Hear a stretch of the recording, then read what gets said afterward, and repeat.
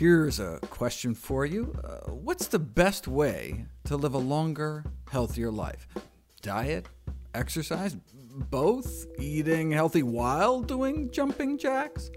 Welcome to the Nutrition Facts Podcast. I'm your host, Dr. Michael Greger, and I'm here to help you answer that question.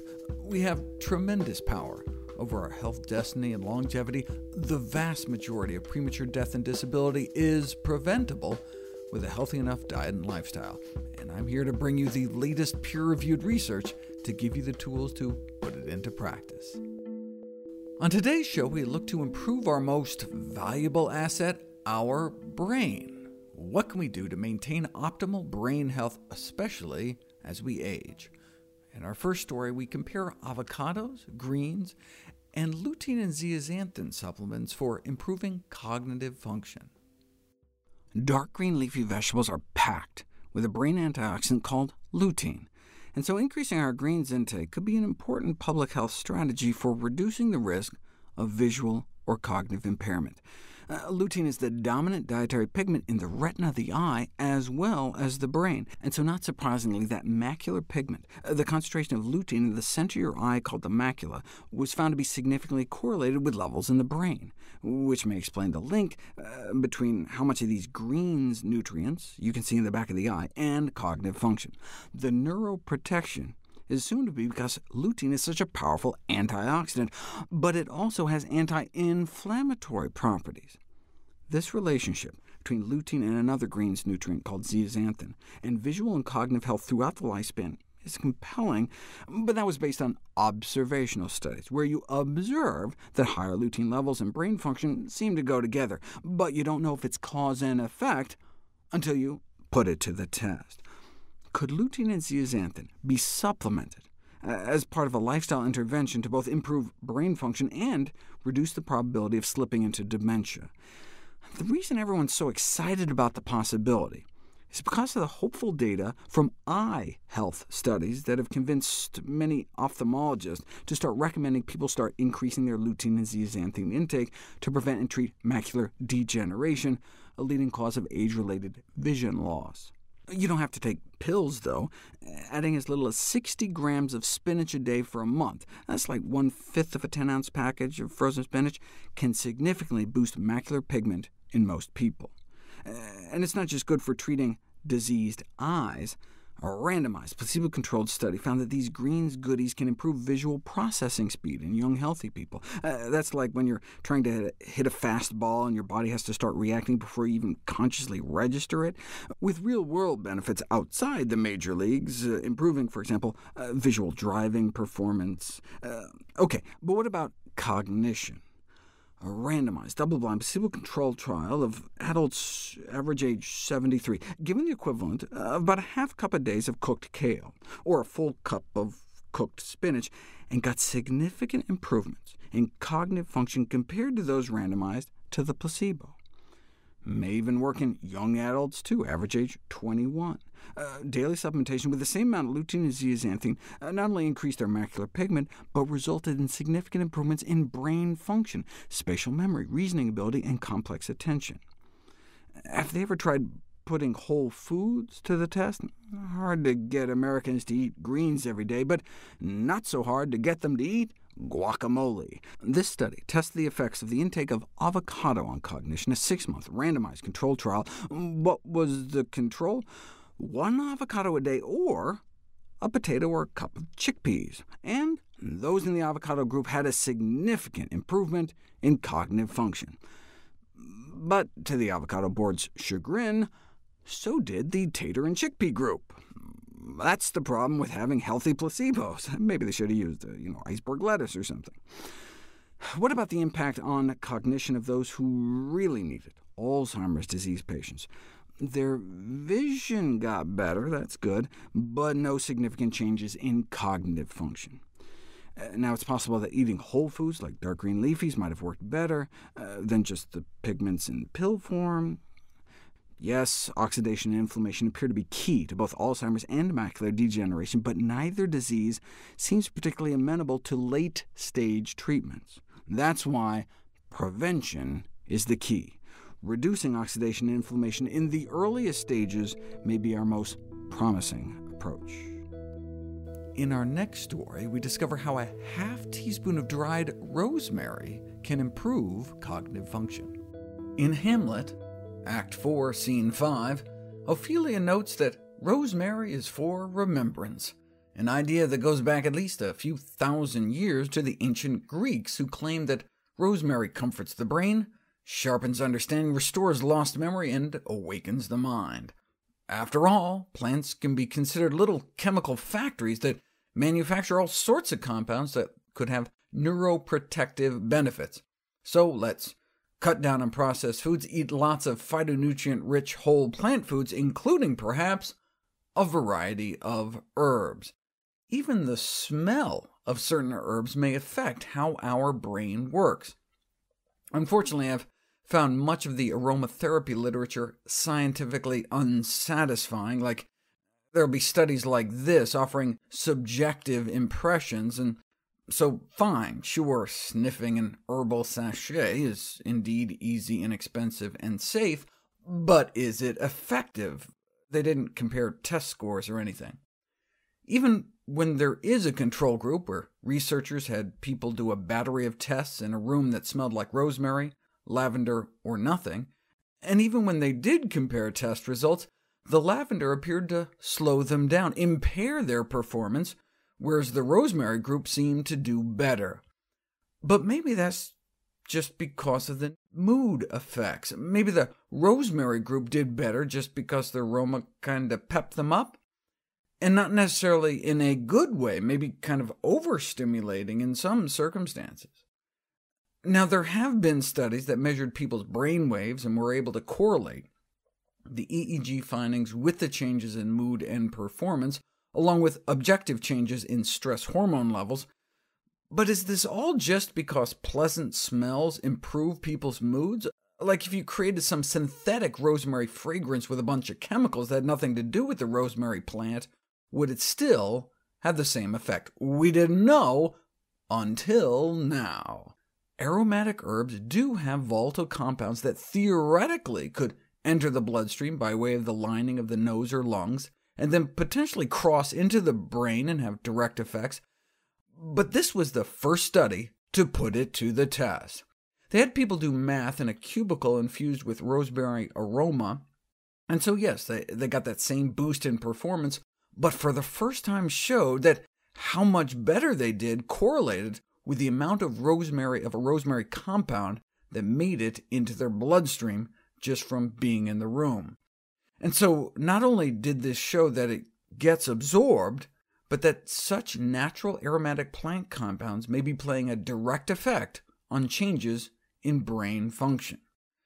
If that's just what smelling it can do, what about eating rosemary? We have the studies on alertness and cognition and reduced stress hormone levels inhaling rosemary. However, there were no clinical studies on cognitive performance following ingestion of rosemary until now. Older adults, average age 75, were given 2 cups of tomato juice, with either nothing or a half teaspoon of powdered rosemary, which is what one might use in a typical recipe, or a full teaspoon, 2 teaspoons, or over a tablespoon of rosemary powder, and they even gave them some placebo pills to go with it to even further eliminate any placebo effects. Speed of memory is a potentially useful predictor of cognitive function during aging, and what they found is that the lowest dose had a beneficial effect, accelerating their processing speed, but the highest dose impaired their processing speed. Maybe because the half-teaspoon dose improved alertness, while the 4-teaspoon dose decreased alertness. So rosemary powder at the dose nearest to normal culinary consumption demonstrated positive effects on speed of memory. The implicit take-home message being more isn't necessarily better. Don't take high-dose herbal supplements, extracts, tinctures. Just cooking with spices is sufficient. A conclusion no doubt pleasing to the spice company that sponsored the study. No side effects were reported, but that doesn't mean you can eat the whole bush. So Explore herbs and spices in your cooking, branch out, just leave the branches out. Finally, we look at how the consumption of blueberries and strawberries is associated with delayed cognitive aging by as much as 2.5 years because of brain-localizing anthocyanin phytonutrients. Here's the story. A plant-based diet is thought to have played a significant role in human evolution, and the consumption of whole plant foods and even just extracts has repeatedly been associated with decreased risk of aging-related diseases. And by healthy aging, I'm not talking preventing wrinkles. What about protecting our brain? Two of the most dreaded consequences of dementia with aging, problems moving around, and difficulty remembering things. Dementia robs older adults of their independence, control, identity. What can we do about it? Well, fruits and vegetables help reduce the risk of other chronic diseases. Might they work for brain diseases as well?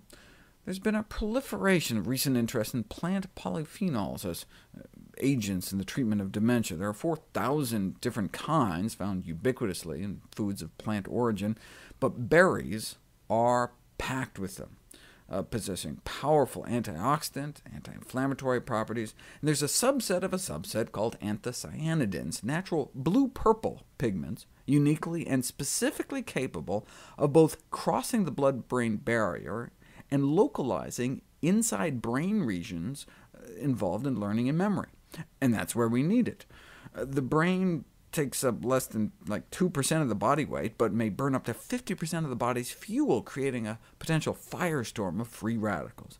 So maybe these brain-seeking phytonutrients in berries could fight oxidation, inflammation, and increase blood flow. So this raised a thought-provoking idea. Maybe a nutritional intervention with blueberries may be beneficial in forestalling or even reversing the neurological changes associated with aging. So did researchers give blueberries to people and see what happened? No, they gave blueberries to rats. It would be a decade before the first human trial, but it worked. Blueberry supplementation improves memory in older adults, suggesting that consistent supplementation with blueberries may offer an approach to forestall or mitigate brain degeneration with age. What other blue-purple foods can we try? Concord grape juice had a similar benefit, improving verbal learning, suggesting that supplementation with purple grape juice may enhance cognitive function in older adults with early memory decline. Why use juice and not whole Concord grapes? Because then you couldn't design a placebo that looked and tasted exactly the same to rule out the very real and powerful placebo effect, and also because it was funded by the Welch's Grape Juice Company. This effect was confirmed, though, in a follow-up study showing for the first time an increase in neural activation in parts of our brain associated with memory using functional MRI scans. But this brain scan study was tiny, just 4 people in each group, and same problem with the blueberry study. It just had 9 people in it. Why haven't large population-based studies been done? Because we haven't had good databases on where these phytonutrients are found. We know how much vitamin C is in a blueberry, but not how much cyanidin, until now. The Harvard Nurses' Health Study followed the cognitive function of more than 16,000 women for years and found that higher long-term consumption of berries was associated with significantly slower rates of cognitive decline in this cohort of older women, even after careful consideration of confounding by socioeconomic status, meaning even after taking into account the fact that rich people eat more berries. The first population-based evidence that greater intakes of blueberries and strawberries were highly associated with slower rates of cognitive decline, and not just by a little bit. The magnitude of associations were equivalent to the cognitive difference that one might observe in women up to 2.5 years apart in age. In other words, women with higher intake of berries appeared to have delayed cognitive aging by as much as 2.5 years. Why not just take some kind of anthocyanin supplement? Because there hasn't been a single study that found any kind of cognitive benefit just giving these single phytonutrients. In fact, the opposite. Whole blueberries appear to be more effective than individual components, showing that the whole is greater than the sum of its parts. These findings potentially have substantial public health implications, as increasing berry intake represents a fairly simple dietary modification to test in older adults for maintaining brain function. We would love it if you could share with us your stories about reinventing your health through evidence-based nutrition. Go to nutritionfacts.org/testimonials. We may be able to share it on social media to help inspire others. To see any graphs, charts, graphics, images, or studies mentioned here, please go to the Nutrition Facts podcast landing page. There you'll find all the detailed information you need, plus links to all the sources we cite to each of these topics. NutritionFacts.org is a nonprofit, science-based public service where you can sign up for free daily updates on the latest in nutrition research via bite-sized videos and articles. Everything on the website is free. There's no ads, no corporate sponsorship. It's strictly non-commercial. I'm not selling anything. I just put it up as a public service, as a labor of love, as a tribute to my grandmother, whose own life was saved with evidence-based nutrition. Thanks for listening to Nutrition Facts. I'm your host, Dr. Michael Greger.